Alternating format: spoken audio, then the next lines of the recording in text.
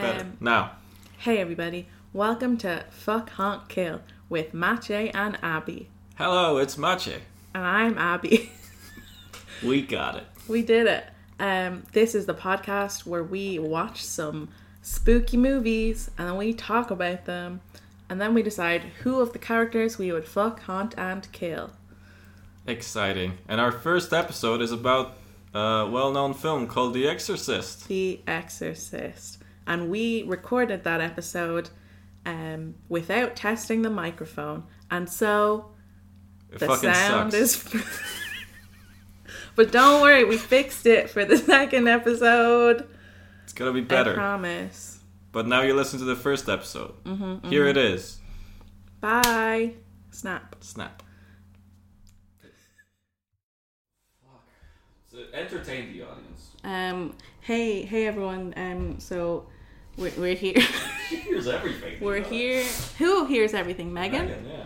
What's she listening? Don't be listening. We're here. I've got some orange juice. Mache has anonymous tea. We have in fact taken a shot of raspberry vodka. Ready. Do we take another one? We can do that. We'll do that halfway through. 100%. And stay tuned. Make sure you stay listening just in case we take another shot. We've discussed many things. We've discussed dog erections, so really Not getting that. You know, that's the after hours. Well, before hours, both. I'm sure we'll talk about dog erections again when the time comes. Yeah. After the podcast. There's always time to talk about dog erections, really. Who doesn't know them? Many people. I hate Many them. dogs as well, I assume. I'd say it's embarrassing for dogs. Thank you. You think so? Uh-huh. I would say exactly the opposite. I don't think it's embarrassing for a dog to have erection, just like it's not embarrassing for a dog to anything, really. True, dogs have no shame. I don't think being a dog is generally a very embarrassing state of being. Charlie's like, if I want to have sex with my bed, that is my opinion, and you're going to watch.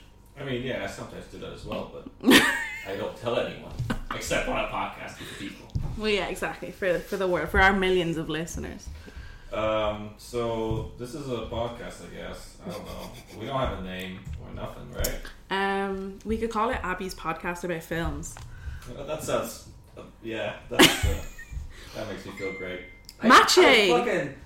That's Would you please mute? I clearly didn't. That was a message from Sarah. She was said, "Wow, Mache, we love you, man." Shout out to you, Sarah. She is. Sarah, yes. Anyways, in this podcast, we talk about films and we talk about The Exorcist. It's a film. Yeah, for this particular episode, we talk about The Exorcist. We'll talk about different films. Yeah, maybe. One day, if the stars align. I watched The Exorcist Director's Cut. I watched The Exorcist Director's Cut a while ago, like 2 weeks ago, and then yesterday I watched the theatrical cut from 1973. The way people saw it in the cinema at the time, it's very similar. And then you also watched the documentary. And I also watched, that's actually kind of cool, yeah, because I bought the Blu-ray, the 2-disc whatever thing on Amazon that you can buy in Ireland and the UK. And it's, I just want to specify because there's probably a different one in America. I don't know. And you're probably listening in America because that's where podcasts live. I don't know. Yeah, that's where they, yeah. But it was a documentary. It's called Fear of God. It's like an 80 minutes. It's pretty long. It's Oh my called Fear of God. And it's made by Mark Kermode. Oh, Which I was interesting. very happy to see. He starts off and he starts talking about it and he's like, you know, he's such a big Exorcist fan. And he always talks about, he has a PhD and I think his PhD was about The Exorcist. Oh my god, they're just letting people have PhDs about anything. Yeah, it's kind of crazy, isn't it? Yeah. I would like to write a PhD one day. Do it. Yeah, maybe I should do a master's first. But anyways, Maybe. It was Mark Kermode kind of doing a 25th anniversary kind of thing and talking about a lot of things. Mostly like interviews with cast and William Friedkin and some other people who did some cool things on The Exorcist, like the special effects. I think the editor is there. The guy who did makeup, Dick Smith. Ooh. Pretty cool people. Exciting. Yeah, so I watched that. But I've seen, the first time I saw The Exorcist was like when I was 15. Same. Yeah? It was 10 years ago. Wow. We're both 25. That is correct. That is how the maths checks out. Yeah, you're getting a lot better than maths recently. Well, I did have my calculator open for that the audience don't see, but I did. That's true. Yeah. Hard hands. Yeah, I first saw it with my friend Juliet, and it was the first horror film I ever watched. Is that true? Okay. Yes, indeed. And I hated it. I found it really scary, and afterwards we watched Bridget Jones' Diary so that Colin Firth could comfort us. Yeah. Did it work? It worked, yeah. Oh. But I've ever since had like this traumatic association with Regan. Yeah. Like, I found a birthday card my friend made for me years ago, and it just had a little cutout of Reagan's face hidden behind a piece of paper. Oh, yeah. I hate it. Yeah, I understand that. So, and then when you went, because you studied film as well, film studies, Yes. did you have that like in the university or? Did we study The Exorcist? Yeah. Or like, If we did, I didn't watch it. Okay. Fair enough. I don't think we did. Yeah, I don't think we did. Okay, gotcha. So that was the first time you came in contact with it again after 10 years. Was yesterday. Exciting, and how was it? I have gotten over my fear. It's not scary. It's not very scary. I had one jump scare moment, and it was when it's the fake out where she has the candle. Oh yeah, like in the when attic. It blows out. Yeah, Yeah. we used that in the trailer actually. Yeah, that was the one part I found a bit scary. Otherwise, it's just like disturbing. It's kind of, yeah, I think when you watch The Exorcist now and when you think about it, it's more of a, it's upsetting more than anything. Yeah. It's just a sad film about sad things, and I think, yeah, I mean, it kind of goes well with the like 70s thing in America, but I don't think it's very scary It's in not. the way we think about scary right now. I think it's the concept is scary more than anything. I think it's based off a real thing. I think, have you ever heard of The Possession of Annalisa Michelle? Not about this one, I think. When did that happen? I think it might have been, actually wait, it can't have been based off because I think it happened after. It was inspired It was by. retroactively inspired by. Because I think that was one of the arguments that they were like, oh, she probably was just influenced by this. Yeah. But it was in Germany in I think the like late 70s or 80s. Gotcha. But it was this girl, and I listened to a podcast about it. Case file, true crime. Yeah. And it's like they have like recordings of her exorcism, and it's horrifying. Yeah. It's one of those things I'm like, I feel like I listened to it and I was like, I think I believe in possession now. I was like, there's no possible way. It was like a teenage girl. How was she making these noises? Yeah, definitely. But I think there were a couple of court cases about it, and it never really, like, nothing legally happened about it. Like, it's always like they find an explanation. For this one, I think because she died. Because she like wasn't being nourished, so she died of like I think malnourishment and other stuff. Yeah. But her family and I think a doctor, a physician, like got convicted for what's the word?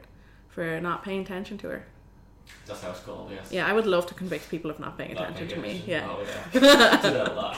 I do. I try my best. Never gets to court though. You should work harder. Yeah. The Exorcist is actually based on a real case. That is right, but it happened in the 40s in Georgetown as well. I think, like where the film is based. So that was kind of based on that because it was first a book, right? When Peter Blatty wrote the book. I'm probably gonna butcher some names here, so I'm sorry about that. That's alright. Blatty. William Peter Blatty. That's how you pronounce that, right? In my brain, I pronounce it Blatty. Yeah, Blatty. William Peter Blatty. Wrote the book first and then wrote the screenplay, but he based it around that case that happened in the 40s, and it was I think it was a teenage boy. He was around 14 or something like that.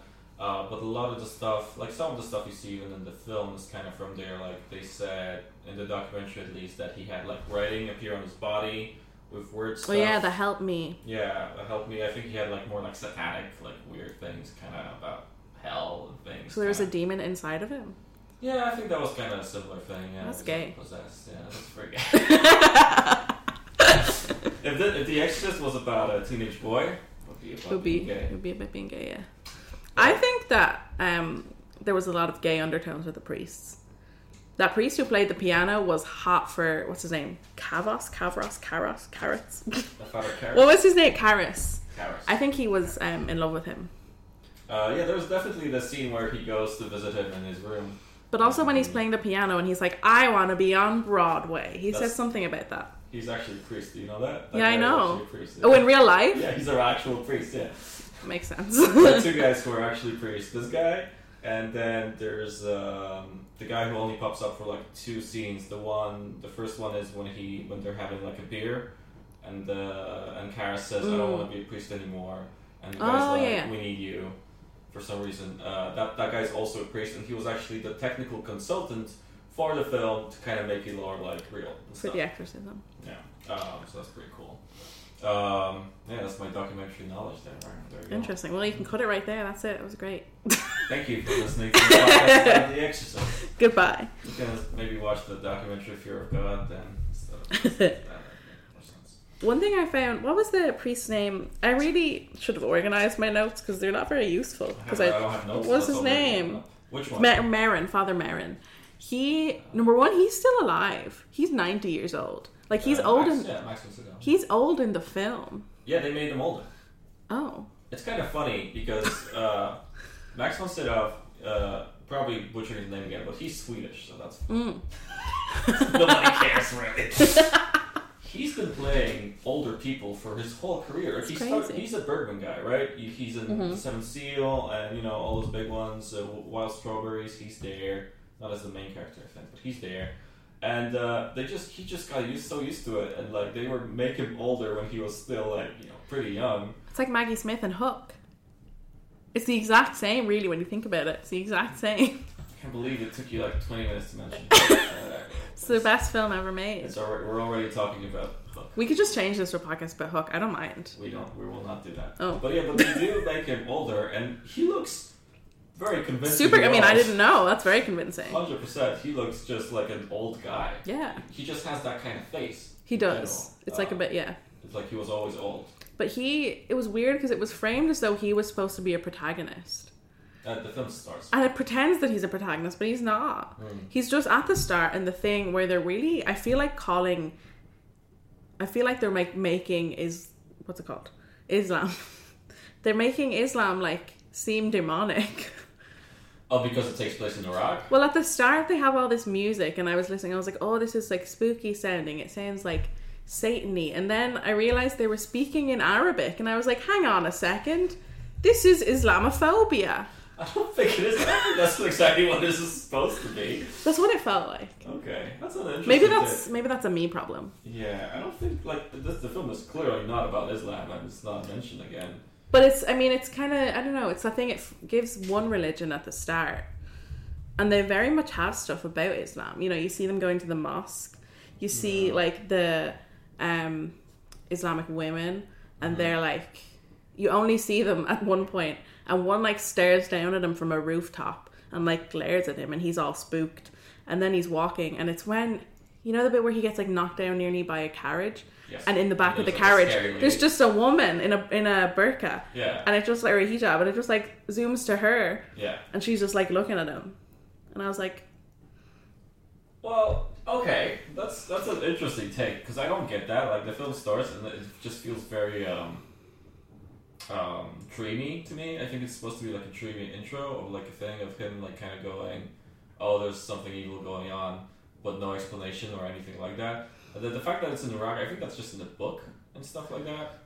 Here's the thing, I've listened to, I don't remember where I got that from. It's not in the documentary, but I think Mark Kermode talks about it a little bit, where he says that the film doesn't really make sense without the book. And I think the film might be doesn't true make sense. because the film doesn't make more sense. And why are they in Iraq at the start? Like, why? Yeah. He just finds the statue. It's so long. Yeah. Just for him to find that statue. It felt so long. And that statue really has very little bearing on the movie. It's like there for a little bit. That is true. Like the way it's linked, it's very, it's not really explained much at all. It kind of pops up in The Exorcism a little bit. They find it. Where did they find it? They find like a little at bit the stairs. They find it at the foot of the stairs where Burke died. Yeah, when Burke died, they find a little thing, and then the statue like flashes when she's being exorcised. Yeah, that's pretty much it. Does the statue have a dick? Or was that shadows? And maybe it was shadows. I don't think it has a dick. Wishful thinking? Maybe. Probably. I don't think the statue has a dick, but that would be interesting if it had one. I don't know. Looked like it did.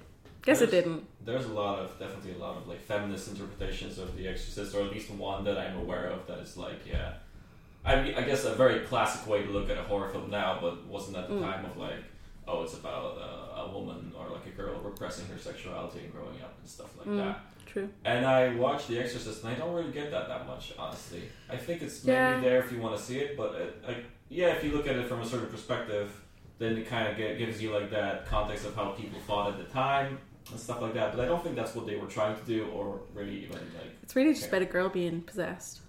Yeah. And she's a horse girl. She loves horses. She does. I mean, there's one scene where she talks about horses. She's like, if her mom had just bought her that horse, she wouldn't have been. Yeah, she wouldn't have been possessed. You're nope. right. Well, there you go. There's a message going out to the world: buy your girl a horse. Buy your kids a horse, or else. Exactly. Fucking do it. How expensive a course can be. What does it cost, Michael? $7? Oh, you haven't seen Arrested Development. That's good. I'm sure our listeners are appreciating this moment. Yeah, maybe not. Sarah watched the Arrested Development, right? So you think Sarah's listening to this? If anybody, as if Sarah. Yeah, that's true. Who else will do that? Wait. The Burke guy. Yes. Mr. Burke. Was he a director? In the film, he's a director. Yeah, he's a film He was director. Irish. He was born in Dublin, but he worked with Samuel Beckett at number 1, which is pretty cool. Oh, really? Yeah, cool. But he died the year of the film, the year it was released. Yeah, that's kind of interesting. In the documentary, they give different numbers of people who died during the production.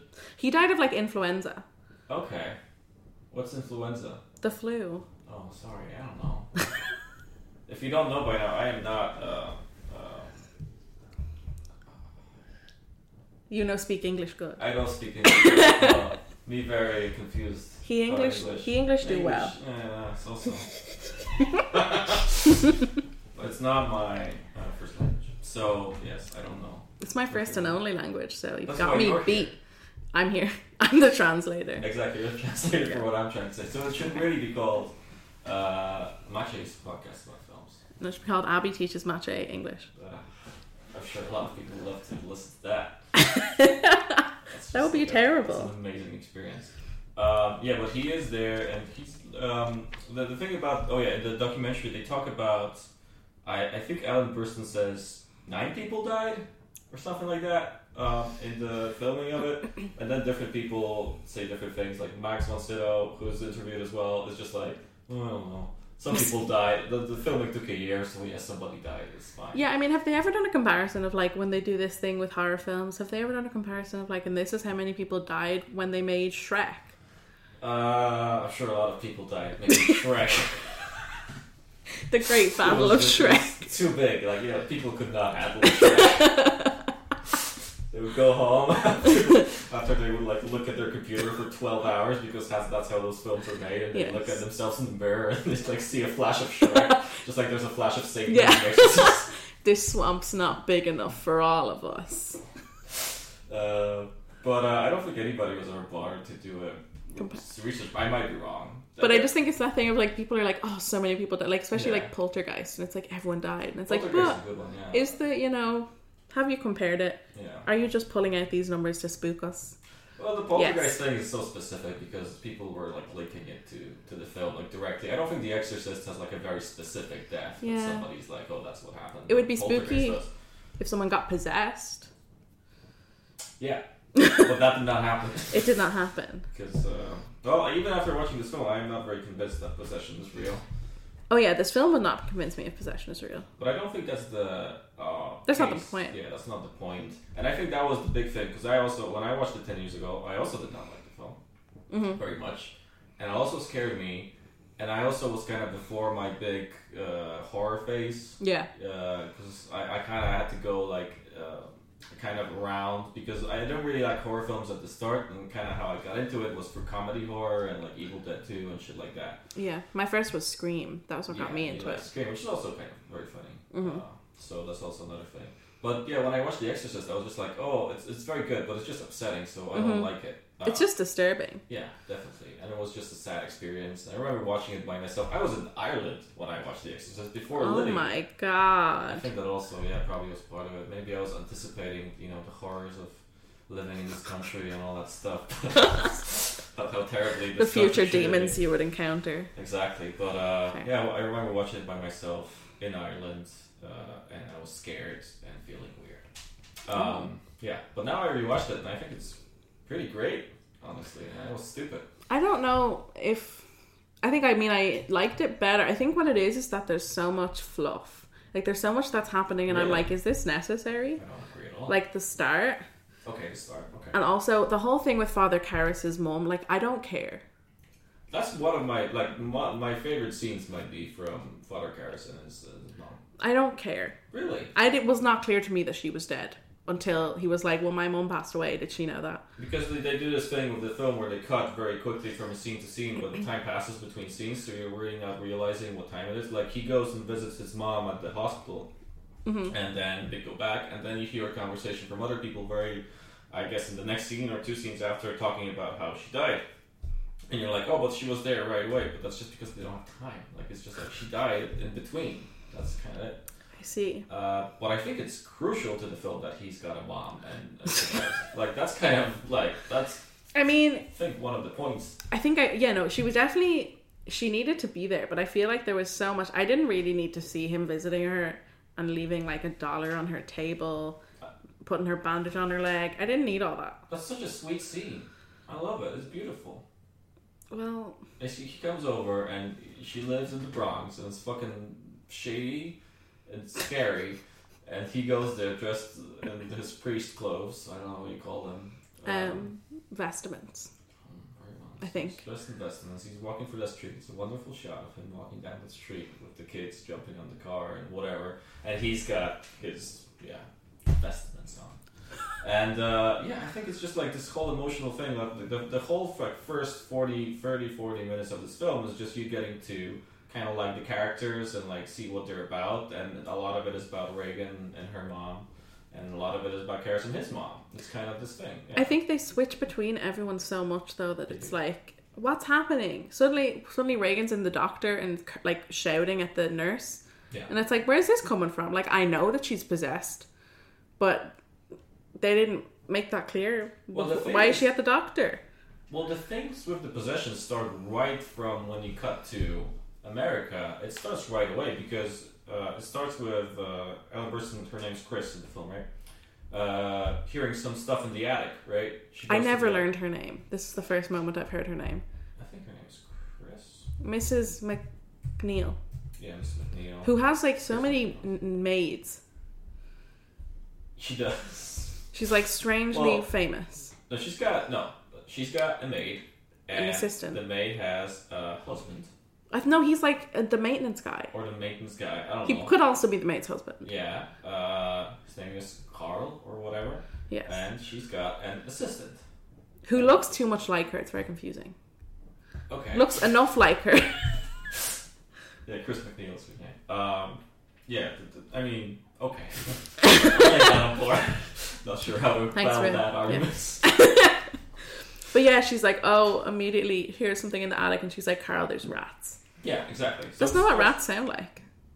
Yeah, but like, what is she supposed to say? Oh, it sounds like Satan. Yeah.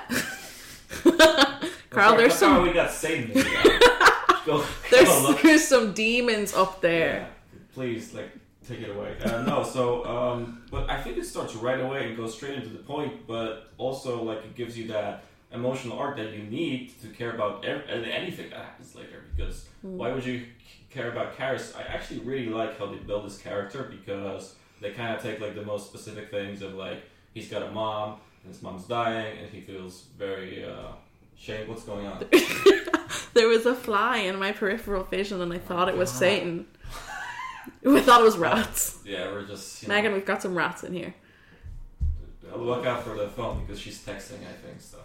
Anyways, but he's got his mom. He feels guilty about her passing. Mm-hmm. He's got his faith, which he feels he's losing.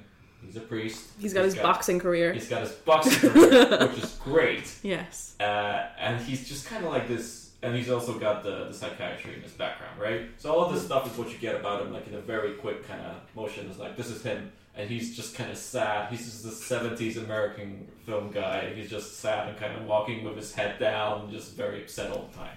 That's just kind of what it goes. Just, come on, Satan. Let's just record it, then you can have problems. And that's kind of, you build out his character. That's who he is. And I think it's just very easy to to be like, oh, that's this guy. He has to go through this film. You don't have to like put in more exposition. You have everything you need from this like half an hour. And I really like him. He's kind of cool. He's got pretty yellow teeth, but he's cool. Did he? Yeah, there's one scene where he smiles. Maybe, I don't know, maybe it's just something I imagine, but yeah. Anyways, so yeah, I really don't think there's a lot of fluff because I really like that mom scene. And I think the scene where he goes to visit her in the hospital is very upsetting and one of the like sadder moments in that film. And the dream he has is also like a little bit, Yeah, the dream, I think I liked the dream. Yeah. But the dream also confused me because I thought it was, it wasn't clear to me that it was a dream. Oh, okay. So I was just like, wait, is that how I'm, and then I didn't know she was dead. So then I was like, wait, is that how she died?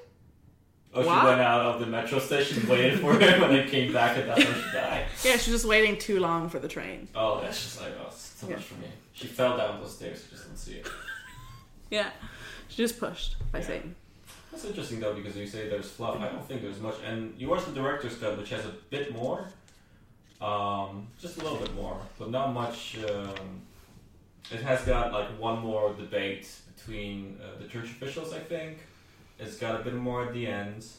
It's got the spider walk with the blood coming out of her mouth. Spider walk. I was so weirded out when I was watching the theatrical yesterday that this is not in the film. Is the spider walk not in it at all? No, not in the theatrical version. It just cuts because the director dies. And they come in and say, Burke dies, they come in and say Chris, and she reacts to that, and it's just cut to black. I like when Regan pisses herself. You like that? Yeah. Here's the question. Did you find the film funny? Is it funny? Yeah, I think it's really funny. Okay. Like when... I think Regan is a very funny character. Okay. She's so stupid. Okay. She's like, Mom, look at this stupid fucking art I did. She's like, here, look, I have a... How old is she? She's like, what, 12? Old enough to know better. She's got a Ouija board and she's like, listen, like, it's Captain Howdy. Ha, do you think my mom's pretty? You welcome Satan into your body, Regan. She's playing Captain with Howdy a ain't no Ouija board. pal. Like, come on. Yeah, what an idiot. Where'd she get it? Well, that's like any It was in the closet. We never... Why was it there in the first place? We never learned. Because that doesn't matter why the Ouija board is in the closet. That's I think... part of the film. Like, that, it doesn't matter that it's her specifically. It's just is. Why is the film is not about that. I think the funniest scene, which is also the most upsetting scene, but the funniest scene is when she's masturbating with the crucifix. I don't know if it can be described as masturbating, to be fair. There are different opinions of that, but and then she 15 say masturbation. Yeah, I mean, if you have to give it a word, I guess you'd call it that.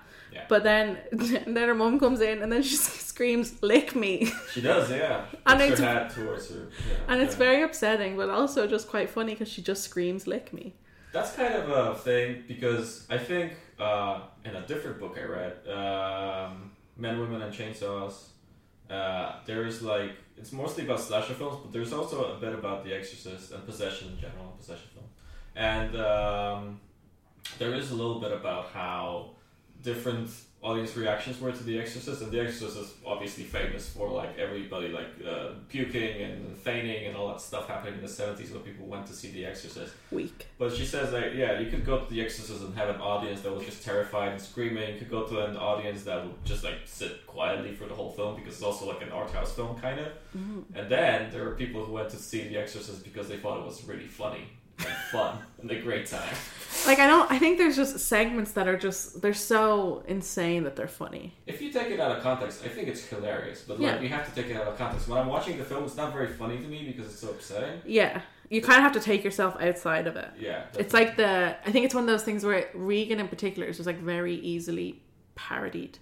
I think it's just the stuff she says is kind of just funny. Yeah, it's just funny. It's just a funny, like she has lots of funny dialogue. Uh-huh. And if I get like, I remember somebody sending me a gift of your mother sucks cocks in hell. That's such a hilarious thing. Such a funny line. But it's not very funny in the film for me.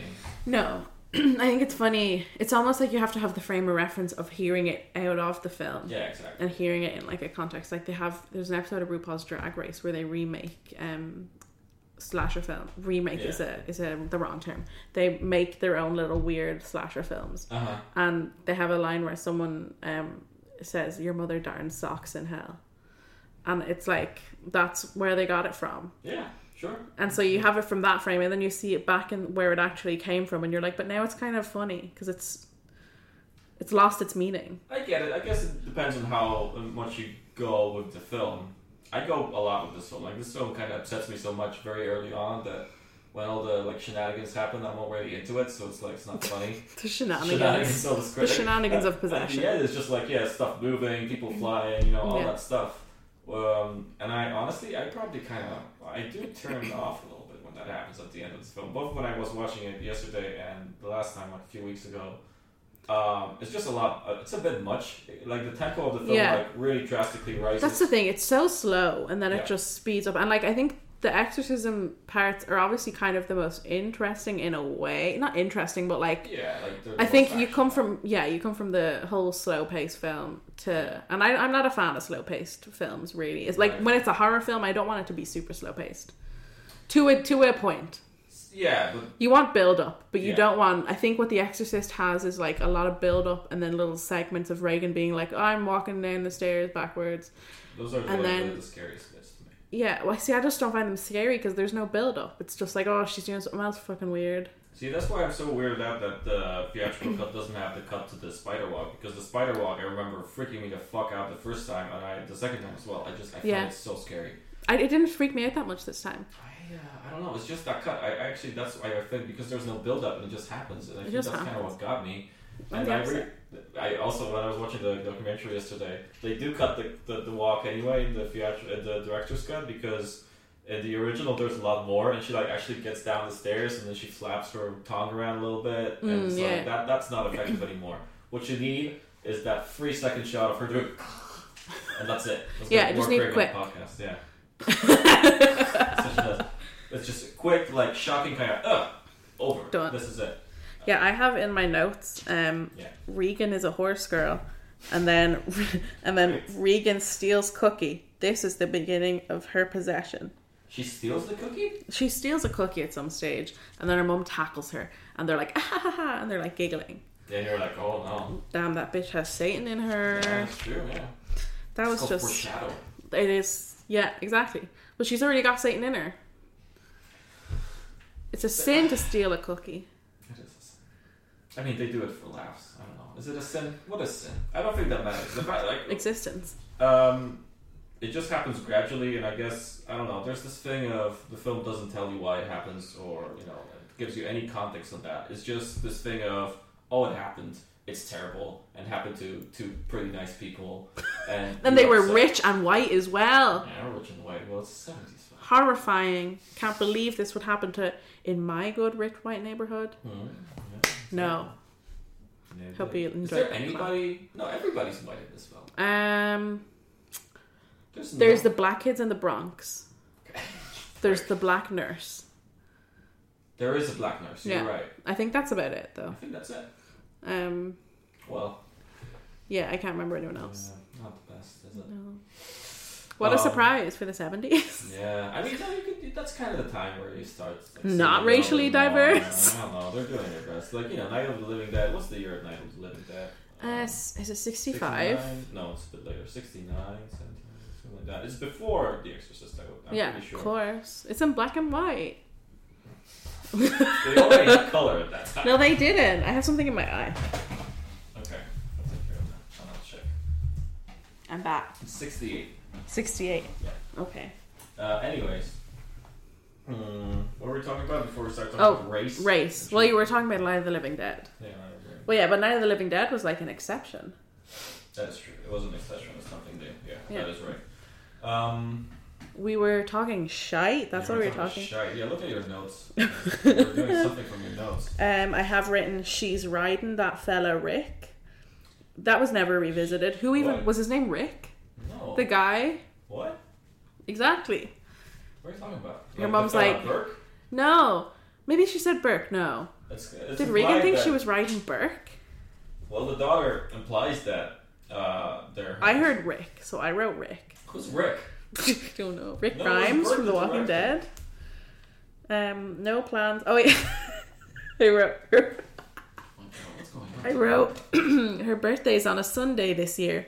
No plans for mass. Satanic family. True. They're gonna go to hell. You are real film studies.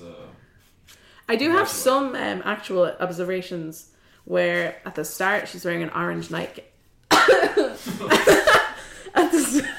At the start she's wearing an orange nightgown, and then when the possession begins she's wearing a black one instead. Or not a nightgown, a robe. She's wearing an orange robe. Yeah. And then later she's wearing a black robe. Yeah, alright. Can happen, I guess. So there you go. And then I've observed that candles are bad torches, which they are. Imagine trying to find a, like, you're in your room, yeah, and you're like, oh no, what is that over there? What is that demon? Light a candle. That's not going to give you enough.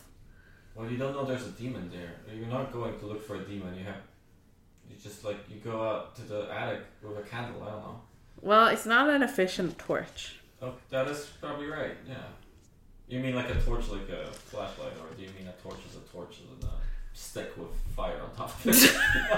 I think she's taken into her own hands and just yeah, attack the demons face on. So? Yeah, that's how I would also deal with rats. So you mean she would like pitchforks kill Reagan, or what's your? Listen, that bitch had to come in. Well, okay, great. So no, but you were talking a little bit about how it's slow paced. Yes, and it is. yeah, that kind of like the way I was the 2 times I watched it now, it really feels a lot more to me like just like one of those films from the American New Wave or New Hollywood movement in the time, more than a horror film. Like, it doesn't really feel like, you know, the stuff that was happening around that time in the 70s with the haunted house, and I mean The Exorcist. You know, The Exorcist kind of started a lot of stuff as well, but I don't know, you look at like Rosemary's Baby and Night of the Living Dead and all that kind of stuff, which I think is more like horror centered. This feels more to me like, all the stuff that Scorsese did with gangster films, but this has like more of a horror edge, or or Coppola even, and stuff like that, because it's like, it's similarly slow paced, it's similarly very focused on like maybe moral side of things, maybe more like religion. It's super centered about religion. It's very definitely talks a lot. And I don't know if it's pro or anti. It's neither, I would say. Yeah, I think it's neither. I think it's trying to be respectful, which is good. Yeah, and then at the end you've got the priest, the gay priest, and the lieutenant become friends, and they go on a date. That's not in the theatrical cut. It didn't need to be in any of the cuts. Yeah, I agree. That's not it. Like they were. I didn't care about either of those characters. Well, but the gay guy plays the piano well. Yeah. And he actually, I guess he really does then. I don't know. But for me, it's more like, it feels like more like that kind of a film. And it just got a little bit of a horror thing in it. So I think that's a good thing, really, in the end, because it flows very well in terms of the 70s stuff, and you think about Taxi Driver and stuff like that. And this has a similar thing of like, oh, this priest has lost his faith, and it's this kind of sad guy going around the city. The sad guy in New York. About faith and stuff like that. And he's Italian. No, he's not Italian. He's Greek. He's Greek? He's Greek. They talk Greek in the film. I don't know the languages. No, I thought they were Italian. Oh, I'm a horrible they're not woman. Italians, they're Greeks. Oh, that really goes against stereotype. Frick. I mean, I really thought that was Italian. Yeah, you're so used to them. I hate myself.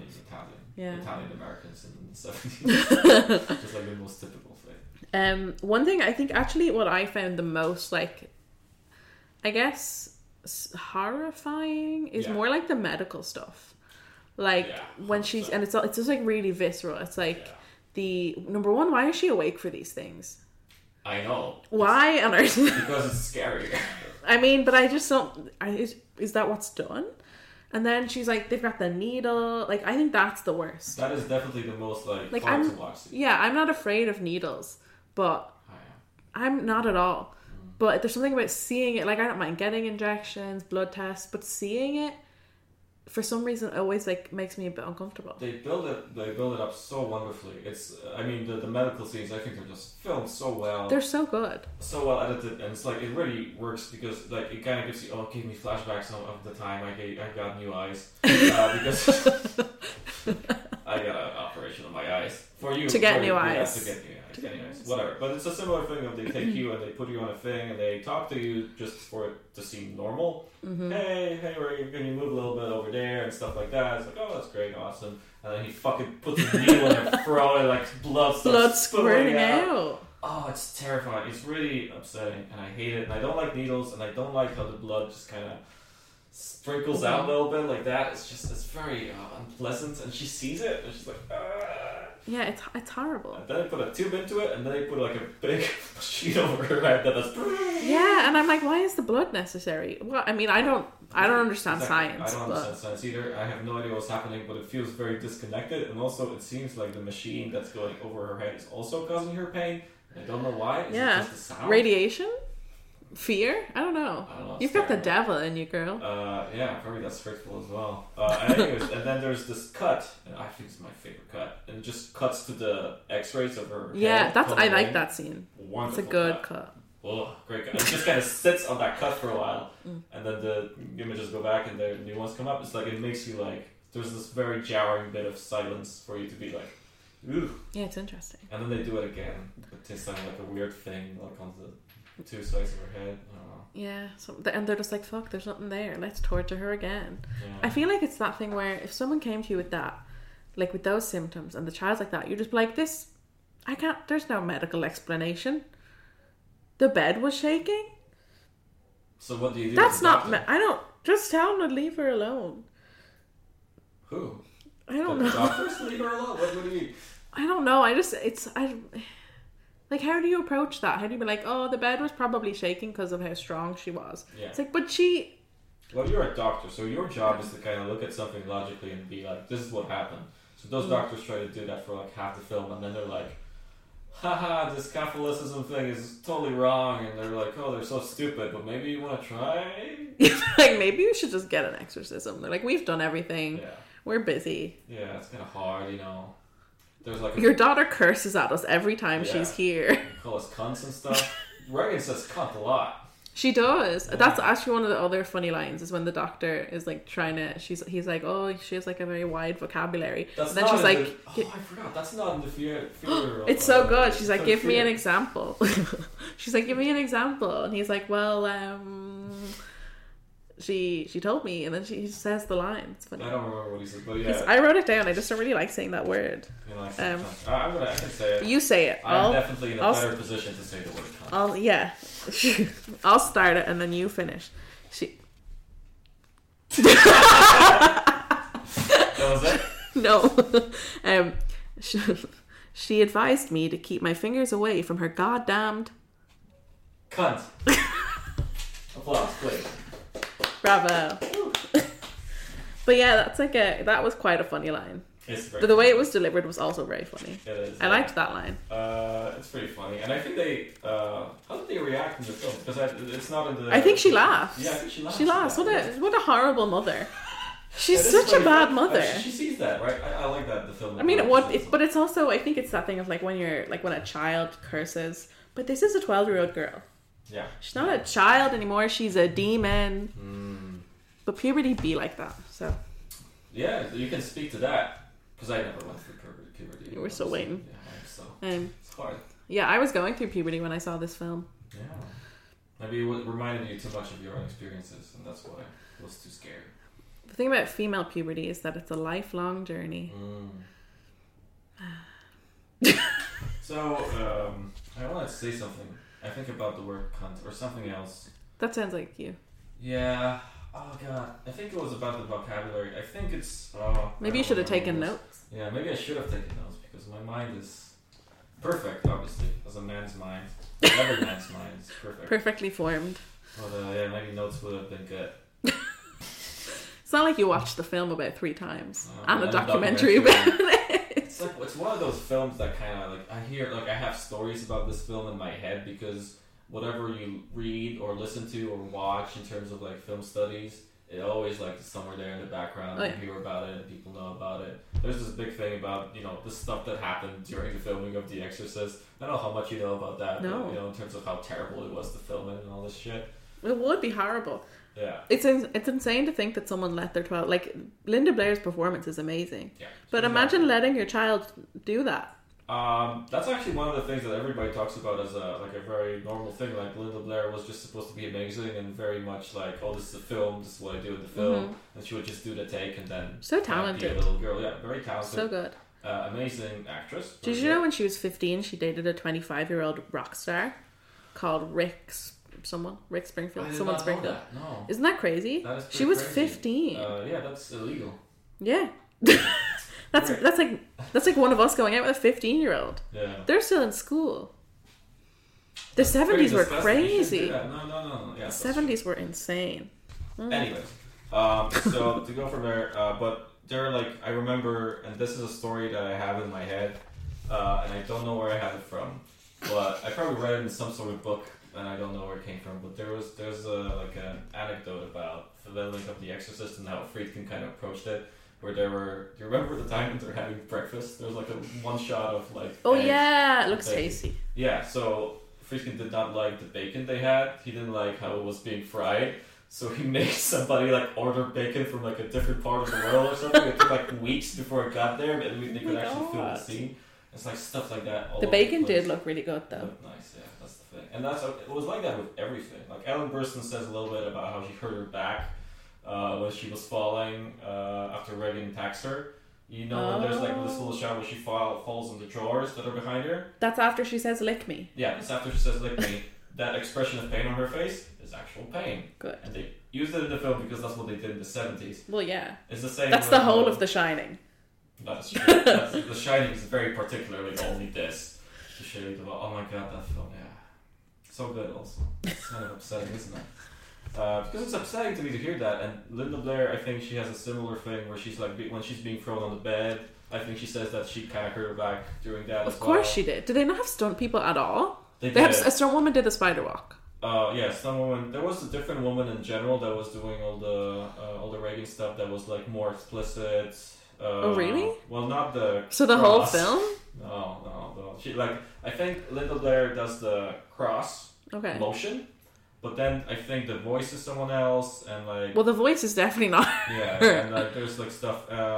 And they did have, I think a lot of the puking is done by someone else. The puking is made of pea soup. It is, but then also the mechanism they built for the puke to go that far, I think it's controlled by, not by Linda Blair, but somebody else. Makes sense. There's also a stunt guy for like falling down the stairs and all that shit. But there's like this shot where Father Karras gets the vomit in his face. And I think they did that without telling him what's actually going to happen the first time. Oh my God. And he just kind of gets it and he's like, oh yeah. And that's also like a genuine reaction to getting vomit in your face. Does Linda Blair do all her own pissing? I'm sure she does. Good. That's definitely real piss. But it's kind of weird to me that, you know, The Exorcist is kind of filled with this like broad history of it was terrible to be there, and like this whole thing about how they made the whole room like extra cold so they could see the breaths. And it was like fucking freezing. That was real breath? Oh yeah. Oh my god. Well, at that time, like, dry ice. Yeah, no, that's real crazy. breath. They made the room really cold, and it was like freezing. Like people were like, we were there, and like people's hair started to like freeze off. And, like it was like terrifying. And then because of the lights they had on set, it kept getting like warmer and warmer. So after like 2 hours of filming, it was too much. So they had to leave and stop filming and then come back. Oh no. After it cooled down. Crazy shit. I really didn't like the bit where she vomits on Father Merrin. Is that his name, Merrin? Yeah, she just vomits the old guy. It doesn't look. It looks horrible. I guess that's the point. We have rats. Satan. That's rats. Yeah, so it's this weird thing. I don't like those stories. Like, you know, I like a lot of Hitchcock films, but I don't like hearing about it. Yeah. To get that thing. And I feel the same about The Exorcist. I wish everybody had a good time making The Exorcist, but I don't think that's the case. No, it's the same as Shrek. Exactly. So many people died. So many people died. Killed themselves over Shrek. Yeah, the great DreamWorks genocide, they call it. It was the working title. Free more. Or four more, or whatever. Puss in Boots, I guess, counts as well. There's actually, there's like an order, and the highest deaths in a film is actually the Shrek franchise. Yeah. It's good. I'm glad at least, those people probably deserve to die. Yeah. For doing what they did. For giving us the greatest film. They couldn't improve on that legacy, so. Let me see what else my notes say. Yeah. I wrote all the quotes such as let Jesus fuck you. Let Jesus fuck you, yes. That's a quote. Which is the core of Catholicism. I paused for a second, I'm sorry. Oh boy. We're both Catholics, so we can do that. Make the show.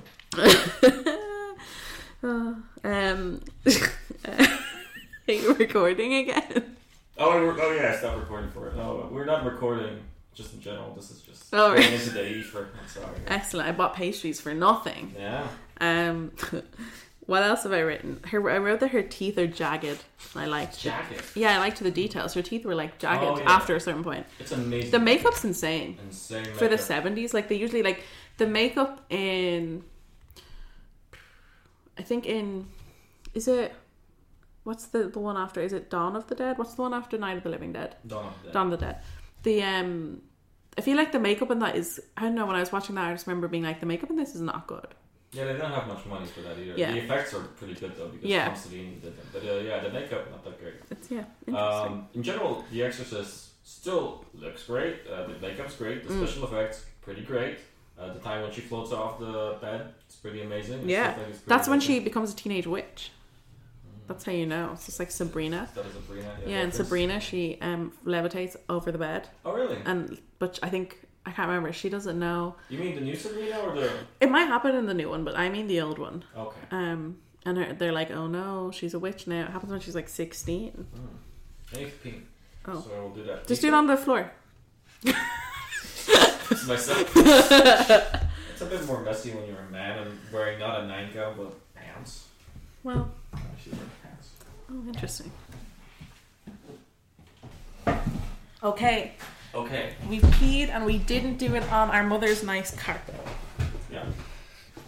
Which is great. but we might We might what? in the future. You never know. I don't have carpet. It's kind of hard for me to do what Reagan did because I don't have a vagina.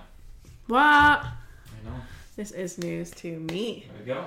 We're gonna take a shot. We're gonna take a shot. Let's clink it over the microphone. Did you hear Yeah, it? it's good. It's good. Excellent. Cheers. Oh my god, that is horrible. I can't believe we're fucking drinking vodka. It's disgusting. I hate it. You just get deported from Poland. You're not even there and you get deported. That's kind of true, yeah. No, they already hate me there. We hate you here as well, so That's true. you should find somewhere that likes you. Why do you hate me here? Because you're just here. Oh, And I wish you weren't. shouldn't be, yeah. You know why they hate me in Poland? Because you're there. Yeah, if I'm there, but I'm not there now, and they still hate me. Because of who you are Yeah. at the core. Yes. 3 p.m. everybody. Yeah. Hey, 3 p.m. We're still talking about The Exorcist. There's We're not a still better taking time. shots. Yeah. I'm not done. Oh. Ugh. Disgusting. Ugh. I It's like would- nice, but not. It just hurts. Also the fish. It's really what I imagine nail polish remover would taste like and feel like. No, it's a bit better. It's not that bad. I think the nail. I mean. No, it's the sensation. It's unlike any other liquid. Yeah, I mean, vodka is very specific because it kind of gives you that that kind of jump, you know. Yeah. So even if you have like harder alcohol, sometimes like you, what do you call that? Moonshine, like stuff like that. Sometimes it doesn't give you that much of a, even if it's like fucking 60 or whatever. I once had like, yeah, like homemade alcohol. We called Hooch? something else. Yeah, something like that. And you just, I had a shot of that. It was delicious. I was like, wow, that's very nice. Interesting. And I got really drunk. It's good times. What I want to say, when you did that thing with the shot, I was at a gig recently, and a guy, like the vocalist, put his hand into his mouth, like very far off, and he took it out and he like spit into his hand. It was pretty disgusting. Why? Why did he do It's that? part of the show. He did lots of stuff like that. Like he scratched himself to blood, and he was kind of bleeding like from his forehead for a lot of the show in general. The Great last- band. Daughters. Great The band. last gig I went to, Yes. there was nice confetti falling from the sky, and there was a planet in the center. It was Ariana Grande. Did Ariana bleed at any point during the? If she did not make it known. Yeah. You never know. As a Might woman, have- we often bleed. Yeah. That's true. I want to make a period joke, but you were first, so Yeah. great. The Exorcist, the film. William Yes. Friedkin. Have you ever seen any of the sequels? 'Cause they did- No, I was googling them. Apparently, the second one is well known as one of the worst films ever. Yeah, it's got this reputation. I haven't seen it either, but it's a Joan Borman film. But also, she's in it. Linda Blair's still in it. Like, what does she do? I don't know, because Exorcist 2, I think it's called The Heretic. Yeah. I think Linda Blair, I don't know how many she did. Actually. She's on the cover, which really doesn't mean a lot, but still. Let's see what else Linda Blair did. Yeah, Second, The Heretic, and that's it. She didn't do any more of them. Then the third one is supposed to be good because I think Blatty directed it himself. Might be wrong about that. Interesting. But I always wanted to see the second one, and I will. I guess at some point. Yeah, William Peter Blatty directs the third Exorcist, and it's supposed to be like they I think they were advertising it as a actual sequel because everybody hates Heretic so much. But I love John Boorman. I think he's an amazing. I don't think I know who that is. So he made I think his most known one is Deliverance. That's a film about rape. Very good. All right. But he also made like Zardoz and Excalibur. I fucking love Excalibur. Oh my god. Yeah, stuff like that. What will become known is that Mache and I have very different tastes in films. We just happen to meet in the middle at horror films. Yeah, okay. Yeah, that's a pretty good, I mean, I don't know if that's, like, fully true because, yeah, the horror film is such a big... Or the scope of what you've seen is very different. Yeah, because I'm a nerd and I don't have time, you know.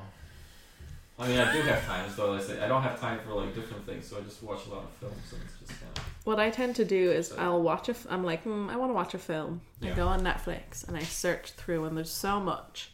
Yeah. And then I watch Twilight. Yeah, it's like a regular person watch the things. You just watch Twilight. Yeah, just watch Twilight. If all else fails, watch Twilight. I haven't watched Twilight fully in a long time, and we're going to watch it for an episode. I was watching it. But everyone judged me, so I stopped. I was having a great time. I think watching Twilight's a very private occasion for me. I was watching Shark Tale, and I finished at least. That's true. Yeah, so that was an experience. Fucking hell, that film is not good. I think it's kind of good. You are wrong. You should rewatch it. I'm pretty sure you will change your opinion on it quite drastically. Everything you thought about everything you thought was funny about Shark Tale is like really not funny anymore. Like really, like it's terrible now. Oh no! There's things you shouldn't say and are not funny. It's evil Finding Nemo. Yeah, 100%. I mean, Finding Nemo is not evil at all. It's like Finding Nemo is kind of sweet. That's why I said it was evil Finding Nemo. Yeah, but it's like, you know, Shark Tale, like in terms of the tone, it's just like, it feels more like, Shrek, which I guess makes sense. But it's just kind of crude. And how many people do you think died making Shark Tale? I hope everyone. Countless.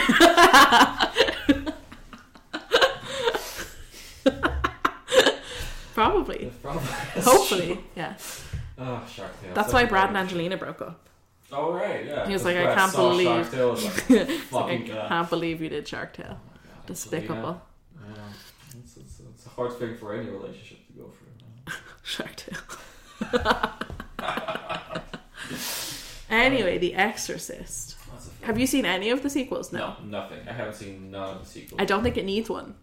Yeah, it doesn't feel like a film that needs a sequel because it's not plot focused in any way. It's very it's got an ending that doesn't give you any sort of opening, and then the film is about just religion and things you can think about in terms of like, you know, what is possession, what does it mean, how does like science go into it, and how do you do a sequel to that? Then I think they just go into like campy like kind of stuff more than anything. In the one thing I remember actually in the end of when Karis is like falling down, because what happens is like the demon enters him, and he's like fuck no, and he jumps out the window. He's got this thing. There's this like shot of because his eyes go weird. Yeah, the demon goes into him. He's possessed, and then he like the first thing he does as the demon is I think he tries to go for Reagan, but then it's like a flash of him like fighting against or whatever, and he just pushes himself out of the window. Yeah.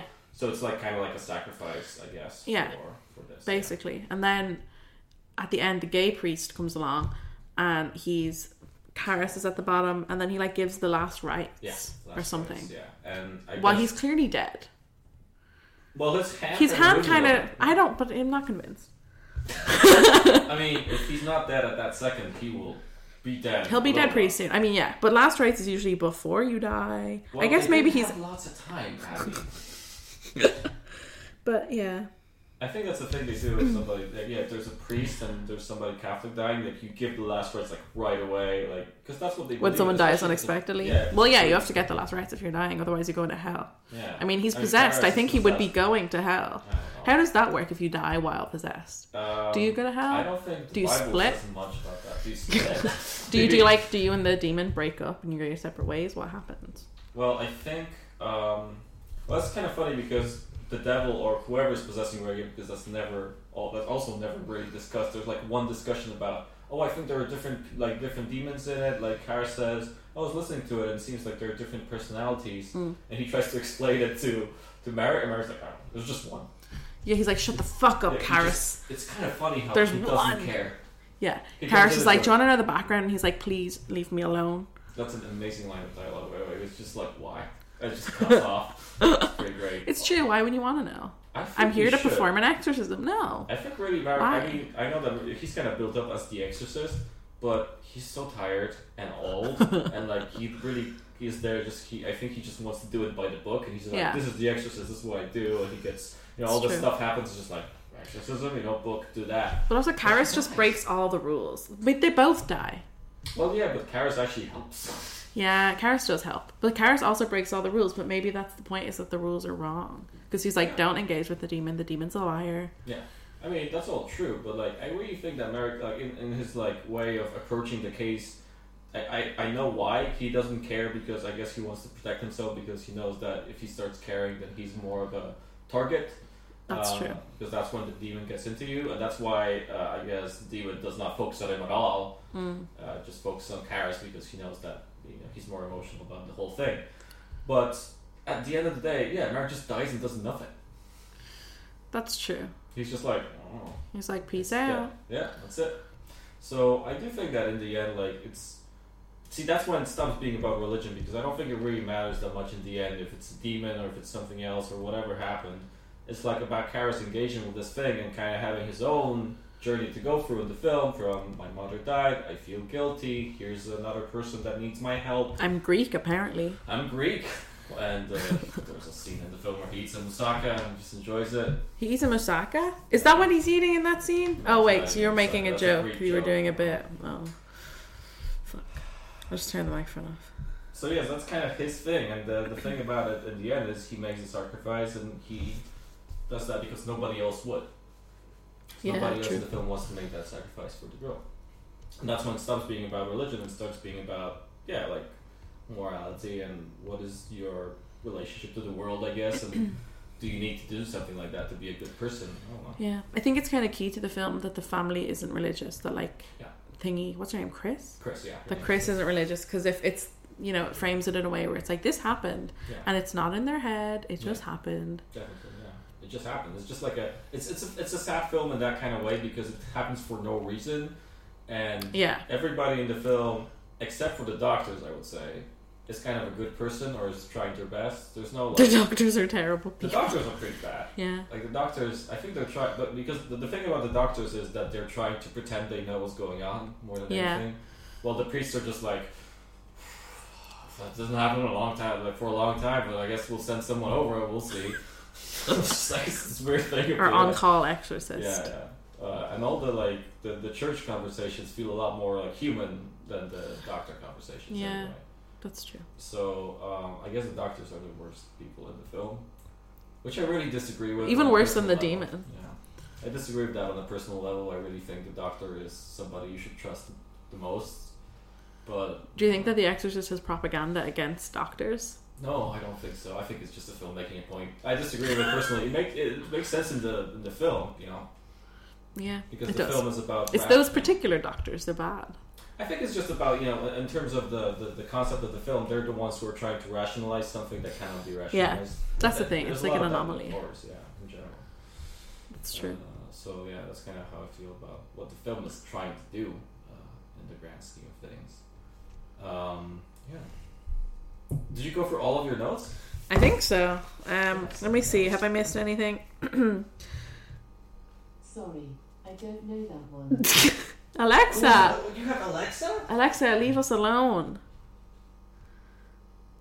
I didn't know you have Alexa. I do. We'll she play listens. that later. Okay, did I go through all of my... Okay, let's rip them off. First shots. There was a lot of things with Our Lady.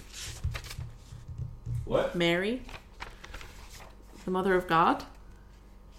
I am familiar. What about her? She was there. She had titties. Where was she? In the church. There was a statue of her, like, in one of Oh, the yeah. first shot is a shot of a statue of the Holy Mary. That's another one of those, like, oh, we're trying, it's like a misdirection of, oh, we're building a plot. It's all going to come Yeah. together, and then it's just, like, never mentioned again. Well, but the thing is that the statue with the, I think the statue being defaced aligned with Regan's window being open one night.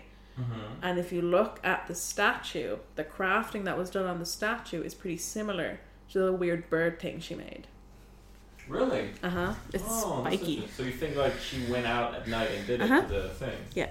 Okay. I'm pretty sure the window was open. That was me ripping a page of notes. That's actually pretty good. I like that a lot. Maybe you're right. I didn't not notice that. Listen. Did not notice that. Also, the music, the Halloween music. That's the Halloween music, isn't it? No. No? Pretty sure it's not. You mean the main theme for the film? Is that the Exorcist music? No, the music that plays when it's Halloween. Yeah, is that the Exorcist music? I thought that was... Tubular Bells by Mike Oldfield. That's a funny story. It's also mentioned in the documentary with the music, because they hired a guy to do the music, and he was very into it, and he made the music, and they hired like 100 people to like play the music and record it, and they were recording the music, and after a while, William Friedkin said, "This is shit, get out." And they fired everybody, and they didn't get the music, and then they were like, "So what are we doing now, Bill? Like, what's the plan here?" You just fired everybody who was supposed to do the music. Like, what do you want to do? And he was like, "Have you ever heard that record, Tubular Bells?" Oh my god. So he just took music? Yeah. Oh yeah, that's an album. It's a very good album, Tubular Bells. Interesting. It's like, Mike Oldfield was this guy. He was making like progressive kind of electronic music in the 70s. It's pretty good. Similar It's a good to Suspiria. album. No, Suspiria was, like, I mean, there was a band who played... No, I just mean specifically Goblin, for- yeah. Yeah. Isn't it? Yeah. It's No, like similar sound-ish. It's like the bells kind of thing. Yeah, that's also like a prog rock thing, I guess you could call it. But the thing is, yeah, like Mike Oldfield just recorded this album, and it was just his album, and they took it, Goblin for Suspiria, they played for the film. It was their music. Interesting. Specifically for Oh, yeah, I know. Suspiria. I know. I'm just saying, you know, we're on a podcast. I have know. to explain it. Don't be, There's the thing with her dad, which they kind of don't revisit at all. Yeah, the dad is disappeared. Like, he's Her just dad- not in the film. He's in Rome. Yeah. He left and he's in Rome. Yeah, he's an asshole. But it was seemed as though he was dead. She's like, "I'll always love your father," and then you hear him on the phone like, "What a fucking asshole!"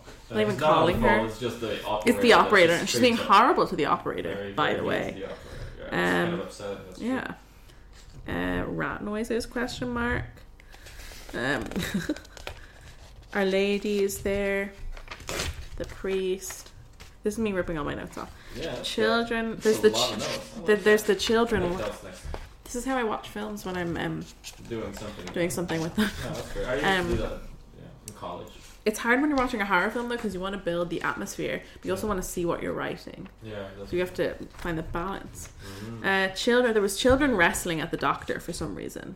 That I was did not weird. notice that. Also, they're talking about all the things that are wrong with Regan, and it's like, well, you know, her temper, and there's a few like things that are like normal, and then he's like, also her math performance, like she's doing really bad at math, and that's the worst part. That's a bad, you know. Just Um, like you. Maybe that's what you identify Frick. with as well. I've got the devil in me. Well, we've been new. Oh, you're a woman. I am, yeah. I'm inherently satanic. At some point my light started flickering. But that just happens in your house. No, in my Oh, room. upstairs. Yeah, we have a ghost in our sitting room, but we're aware of that. Okay, good. Okay, the piano playing priest who is gay. Regan has a bath. I said this is why you doesn't don't have get carpet, because your child's gonna That is true, pee so- on it.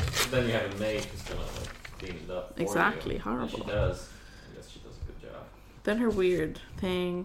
I've written "fuck me" in quotes. Yeah.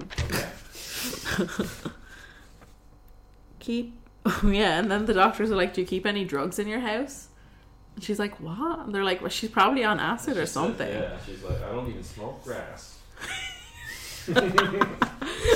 Oh. It's not true for this household. Oh my god. Where do you stash the drugs? We don't stash drugs in this household. We are women of God. We're gonna fight you. Oh Put you my- in prison. Do it. Spider walk. Should have bought Regan that horse. Yeah. That's in my Fair notes. enough, yeah. Good. Yeah. You're saving bits for later. I like that. Yeah. You want to talk about that Barbie game with horses? Barbie Racing Ride. Oh, what an excellent game. Don't get me started on that. Palomino. Dapple Gray. The crew, yeah. Lick Me. Spinning Head. Yeah, Spinning Cat is pretty cool. I mean, you can very clearly see now that it's prosthetic, but still. Yeah. There's the weird altar boy thing. The thing about one of the things with Karis, and he's like, Yeah. the altar boy comes back, but he's like, you know, Regan just says he says something like spare change for an altar boy, an old altar boy or something, and it's in the exact same voice. And then she also says the thing about the mum, and that's the one that sticks with him. Yeah. And it's like, but how would she have known about the altar boy thing? He just kind of forgets. He's about just it. like trying to convince himself of something. Well, we saw it. What an very, idiot. What I think about it, we saw it very clearly as a thing that happened in Karis' life, where the guy asked him for money. But I don't think he remembers it as well as we do, because it's just his life. It's I been a mean, like, while. yeah, I guess that's true. Yeah, his mother definitely works more for him. Yeah, maybe a little bit.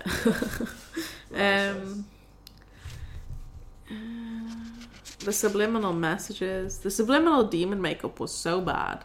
Which It was one? like Nosferatu or something. Oh yeah, the guy kind of pops up. Every Yeah, once in a while. I hated that. I don't like when those things happen. They spook me. I kind of like it because I think it's very effective. It's effective, yeah. It spooks me. Kind of spooky. He kind of looks like Nosferatu, but He he's looks more like like. Nosferatu, but more white. Also, yeah, Pale. looks a lot like the guy from Lost Highway, like the mystery man from Lost Highway. Have you seen Lost Highway? You No. can watch that next. That's one of the first ones that like scared the fuck out of me. Oh, It was Mulholland Drive, and generally like Lynch was the guy that spooked me out. Mulholland Drive scared the fuck out of me. It's not even a horror film. And Lost Highway is, I guess, more of a horror film, but also, you know, it's a David Lynch film more than anything. There's this one scene with, this bald, white dude, very white, like, kind of looks like Nosferatu as well. He's called the Mystery Man, and there's just one scene where he's at a party and they have a conversation that's terrifying. I'm not going to say what happens spooky. because it's scary. Spoilers. Yeah. Yeah, I think one thing I found is that this film scared me a lot when I was 15, and Yeah. it just didn't really scare me this time at all. But Like, I was fully traumatized when I first saw it. Definitely. But you enjoyed it more, though. This time, Yeah. No. I guess. I don't know if I would revisit it. I don't know if Yeah. I'd be like, I'm gonna watch The Exorcist. I think it's... It's just, for me, it was so slow. My brain moves very fast, Mm-hmm. and it was just really slow. It is quite slow, like by today's standards. I guess. Yeah, I think I prefer like more contemporary horror films, just because they're just more, the pace aligns more with my brain. Definitely. And how do you feel like about other like 70s American films? Do you like that kind of stuff, or is that I feel like I don't like the 70s that much Okay. as an era. Yeah. Oh, there's a doggy. Where is he here? I think I heard some feet. Yeah, there was a little bit. There's one film, I'm googling it. Mm-hmm. Fuck, I typed it wrong. So, it's called, was it made in the 70s? Oh, it's the 60s, Carousel of Souls. Carousel of Souls. Have you not seen it? I love it. I watched it for college. It's directed by Herc Harvey. Herc Harvey. Herc Harvey. Carnival of Souls. Yeah. Yeah, it's a Candace. I misheard it as Carousel of Souls, and I was like, Oh, maybe what's that's what I said, but it is in fact not what I meant. Carnival of Souls. Herc Harvey. Herc Harvey directed only this film. That's his only film. Excellent. Yeah, it's a. Yeah, great I really film. like it. It's because that film really unsettles me That is a because true it's horror just so strange. Yeah. I think I watched part of that on the Dart at night time. Yeah. Which was spooky. There's also a spooky like white guy in that film. White men are always spooky. That's what I find. We are very spooky. Yes. But Yeah, I like, yeah, but that's the not true, 60s. That is the 60s. film. I think I like the 60s, and I like there's something about the 70s film for the most part I don't like. I think Suspiria, is that the 70s or is it the 80s? Yeah, but that's an Italian film, so that's that's Doesn't count. you know Because I love Suspiria, but yeah. I don't know, the 70s are a weird era of films for me. I can't think of many films that I like from the Really? 70s. Yeah. I really like the 70s. I think especially like American stuff. I think it starts working in the 70s. Like I mean, I like American film in general, but like the 70s, like beginning of 70s. yeah, it stops working for me. So that's kind of how I see The Exorcist, because as part of that. The Halloween is the 70s. That's 78. That's later. Still the 70s, because I'm not a huge fan of Halloween either. I like it, but it's not like one of my favorites or anything like that. I think for me, for horror, I really enjoy stupid teenager films. Yeah. Of like these teenagers and they're just being idiots, like Cabin in the Woods. Mm-hmm. That, like All the Boys Love Mandy Lane. That's why I like that film, because it's just stupid. That's why I don't like Scream. that film, because it's too stupid. But it's also not like it's not. It tries to pretend it's It's not kind stupid. yeah, it's like not consciously stupid. It just is. But there's a lot of I kind of like that film the way it looks. I like the way it's filmed. I hate how it's filmed. It looks I know. terrible. Well, we can talk about All the Boys Love Mandy at a different time. Oh my god, this will piss me off so much. But I generally agree with the sentiment of like, if I want to watch a horror film, if I want to be like have a good time, because that's what I associate with horror films, then yeah, I'm gonna watch a slasher film I found from the 80s, which is a piece of shit. I'm more into slasher films than I haven't seen many like ghosty films. This is probably one of the only like supernatural films I've seen, like supernatural ghosty possession-y ones. Cool. I can't like I've seen. I'm trying to think of the second horror film I ever watched. I think it was The Haunting in Connecticut, or The Haunting of Connecticut. It wasn't I've good. never seen that. I know it also horrified me and my friends, but I don't. It was that period of time when you're a teenager and you're like, let's watch scary films, and you realize you're like a group of terrified 15-year-olds, and that's a bad idea. Unfortunately, I missed that period of my life. Being a terrified teenage girl. Yeah, mostly because I didn't have friends, I guess. But That's the determining factor. But I never watched like horror film. I never had that experience of like being together and watching a horror film until we were like 16 and watched Evil Dead 2 together, and that changed my life. Oh. But before that, not really. I was never 12 or 13, and we never like found a DVD somewhere of like. I was never 12 or 13. I went 10, 11, 14. Full of black.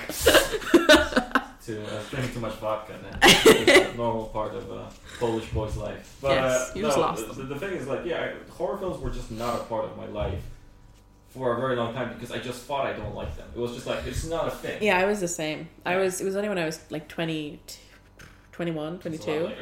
Yeah, and it was quite like, because it was, for me, it was in college when we had to watch Scream. Yeah. And I watched it and I loved it. Yeah. It's a good start. Yeah, it is a good start. It's a good entry point. Yeah, definitely. I think supernatural films aren't a good entry point to horror. I think you get to a point in horror where you're like for me, I think a supernatural film would probably scare me a lot more than a slasher. A slasher doesn't really scare me. Mm-hmm. It gives me kind of the anticipation and stuff, but I'm not necessarily scared. Mm-hmm. Gotcha. Yeah. At my core. I guess it depends on what you want. If you're scared that a horror film is going to scare you, if you're like, that's not an experience I want to have. Yeah, there's two different experiences. Definitely, yeah. And I don't know. Like I also I think felt very uncomfortable with the idea of being scared by a film at the start, because I was like, I just want to have a good time. Like I don't know. Just want to watch Twilight. But actually, it turns out the opposite. I love having a bad time. Yeah, I like being scared. I love it. You love having a bad time. You love watching terrible films. I love it. Oh my god, I love. That's like, I right now I feel a lot more closer to like what John Waters said. Sorry, I'm bringing him up. Yeah, I bring up John Waters a lot, but John Waters said, "I don't go to the cinema to have a good time. I'm already having a good time," because he's a very jolly. But you're not having a good time. I think I'm pretty. I say a lot of shit, but you know what? Having a good time. I'm okay, So, and I love going to the cinema and having a bad time. I love it. I love, it's terrible sometimes, but yeah, it's good. What film are we going to watch for next week? That's a great question. I say next week. Will it be that? Yeah, it will. Maybe. It will. Let's be on schedule. Yeah. Great. Yeah, let's do it next week. I don't know. We can talk about that. We can think about it. There's one more thing I want to talk about. No, forbidden. I'm turning off the microphone. Beep. And we're back. You laughed too hard, so we have to cut it out. No. Sorry. No, we're gonna keep it. Anyways, I just want to talk about William Friedkin. Did you see Billy? any other film? Your good friend Billy. My good friend Billy. No, I googled him. I don't think I have. They just called him Billy in the documentary. All the Oh, really? time, so I don't like that. Yeah, his name is William Friedkin. Yeah. William Friedkin. So I don't think I it's kind of have. funny when you think about William Friedkin's career and when The Exorcist comes in. Like everybody's career at that time is a fucking crazy, thing that could never happen again. And it's the same with Scorsese. It's the same with Coppola. Who's like the biggest filmmaker in the world after making an artsy 3-hour film about the mafia. Jesus. It's the same with William Friedkin, who gets an Oscar for French Connection, which is an action film, but definitely a good one. I hate action films. And then he does this next. It's like, Jesus. Yeah, it's a weird jump. Yeah. Yeah, I haven't seen any of these. His career in the 70s is very interesting. I've seen some of them. I haven't seen that much of William Friedkin in general. I saw The Exorcist. I saw The French Connection. Haven't seen Sorcerer, which is more like one of his bigger ones. I've seen To Live and Die in LA, and I don't have much of a relationship with that film in general. But he made a film a few years ago, maybe like 10 at this point, which is called Killer Joe, which is kind of interesting. Which is this weird... That's the one I just happened upon. I think that the poster is a chicken nugget. Yeah, that's the chicken nugget one, which was I'm not going to spoil it if you've kind of seen it. But there's a scene involving chicken wings, which is quite... it's easy to remember that. Matthew McConaughey's in it. That is correct. And that's before Matthew McConaughey really Yeah, 2011. Yeah. And that's an interesting film, and I recommend it. It's based on the play, and it is very theatrical, I think, unfortunately. So that's kind of like Fences. I don't think it's anything like Fences. I haven't seen Fences, but what I imagine Fences to be like is not like that. This is quite, it's got this like B-movie, like exploitation film vibe to it, which is kind of interesting, and it is quite like it works. Juno Temple is in this, and she's I great. saw. I love Juno Temple. Oh my god, Juno Temple does not get enough credit. And Thomas Hayden Church. Oh yeah, he's also there. He's in George of the Jungle. True. Yeah. I don't remember that. Yes, it is. He plays Thomas Hayden. He plays the guy who falls in shit. Oh my god. Yeah, there is a memory He's in my so head. funny in it. Oh fuck. Yeah. George of the Jungle. That's a big hit in culture. I love that film so much. It's a pretty good film. I'm in love with Brendan Fraser. Yeah, Brendan Fraser is a gem. Sad story, but he is a gem. Yeah, he is. It's a sad story. And also, who else is it? That's a good film. The second one isn't great. It's the one who's married to Judd Apatow. What's her name? That's her name is Leslie. I was gonna say I think her name's Leslie. Leslie Apatow. Her name is not Apatow. Leslie, because it begins with a K. You know what the George of the Jungle is called in Polish? No. George from the Tree. I think it worked for them for in the song. George in the Tree. Leslie Mann, which is ironic because she's a woman. I paused the podcast again. Also, John Cleese in that film? He plays the monkey. The ape. The ape man. An ape named Ape. Yeah, that's his full name. He's very smart. He's like George's dad. Is that what we're watching next week? George of the Jungle, the famous horror film? 10-minute long podcast. Well, it is a bit scary when she when she's gone. What? I don't know. That's okay. We've been talking a while. It's okay. Yeah, what will we watch next week? That's a great question. Horror film. I have a few ideas. You have the idea of doing Let the Right One In plus Twilight. I love both of those films. Which is interesting. I also think I own Let the Right One In. Do I? Do you? Because I would borrow it from you. No, Forbidden. I have the book. I think Twilight's on Netflix. So. Twilight is on Netflix. I also own Twilight, though. I'm sure you do. I did have... We'll save it for the podcast. We're going to talk about Twilight and Let the Right One In. Because I did that in college. I'm kind of interested in watching Twilight again. I think it's going to be hard, but I can do it. It's an excellent film. I love Let the Right One In, so, that's fine. There are like lots of horror films I want to talk about. I would love to talk about Possession, which is anyway a Polish guy. We just did. And Zużłowski, yeah. We talked about Possession. Kinda, yeah, but this is a very different film. I'd love to talk about Evil Dead and all that shit, but I don't know. We can do a back and forth. You choose one week, Yeah. I choose another. You chose The Exorcist, I think. Yeah, that was like we can say. I choose Twilight and Let the Right One In. Right. Do we watch Let Me In as well? I've never seen it. Me neither. If we have time. Yeah, I can watch it. I say we watch this separately so that we don't so that we don't accidentally talk about it. Well, we do it because of you. Excuse me? Well, you told me that if you're watching a film with somebody, you feel like the need to comment.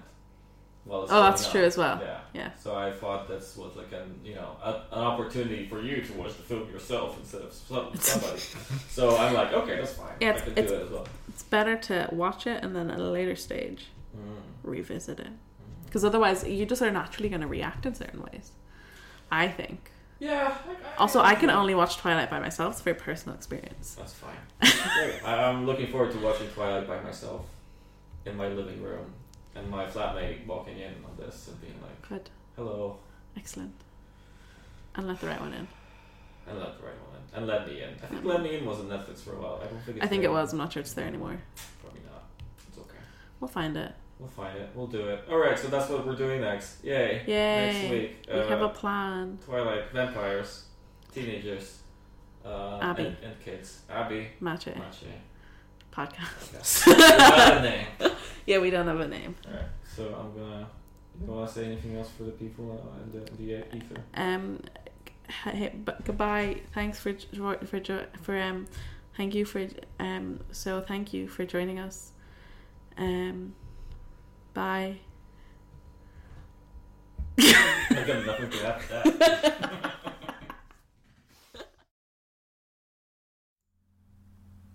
Okay.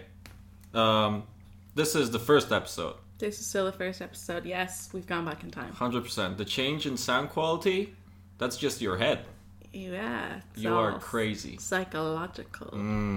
So, Mache, fuck, haunt, kill, The Exorcist. Go. I am not prepared for this because it's the first episode. So, that's the first time we played this game and I didn't know, That's okay. Who would I fuck from The Exorcist? God, Okay, ask me. Okay, fuck, haunt, kill, The Exorcist, go. Okay, wait.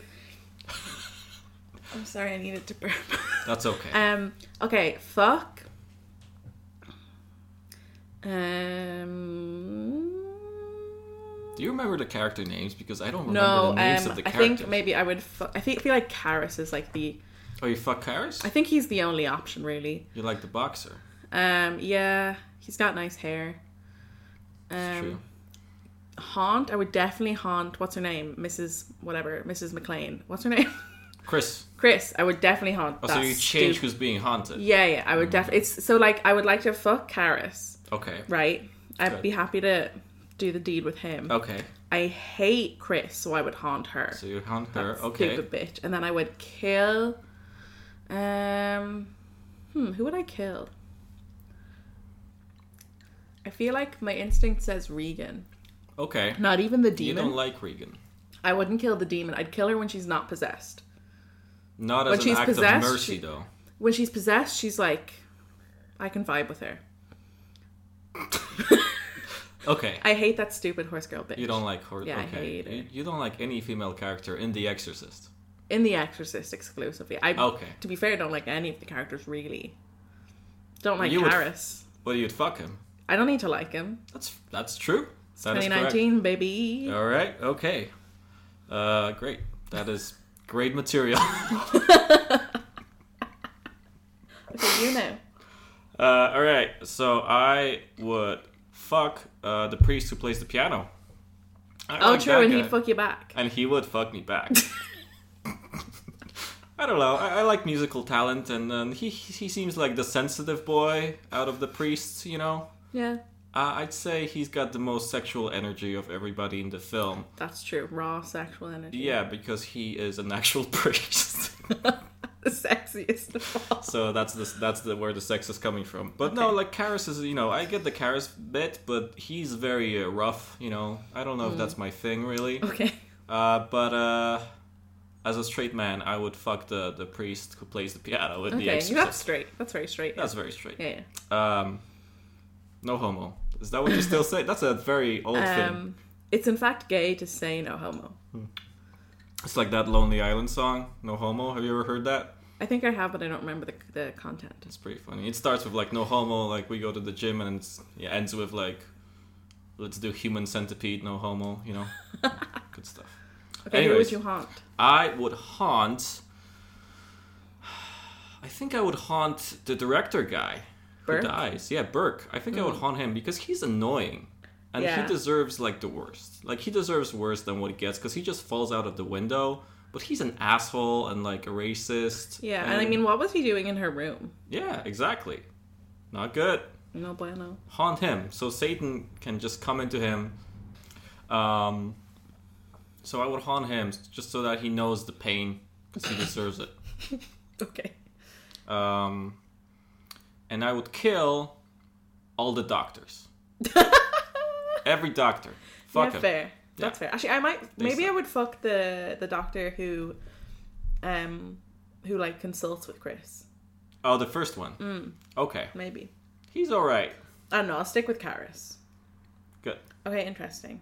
That's great, and it's great that we recorded this during the first episode. Yeah, that's great. It's really good. We recorded this right on time. Exactly. That is right at the end of the first episode.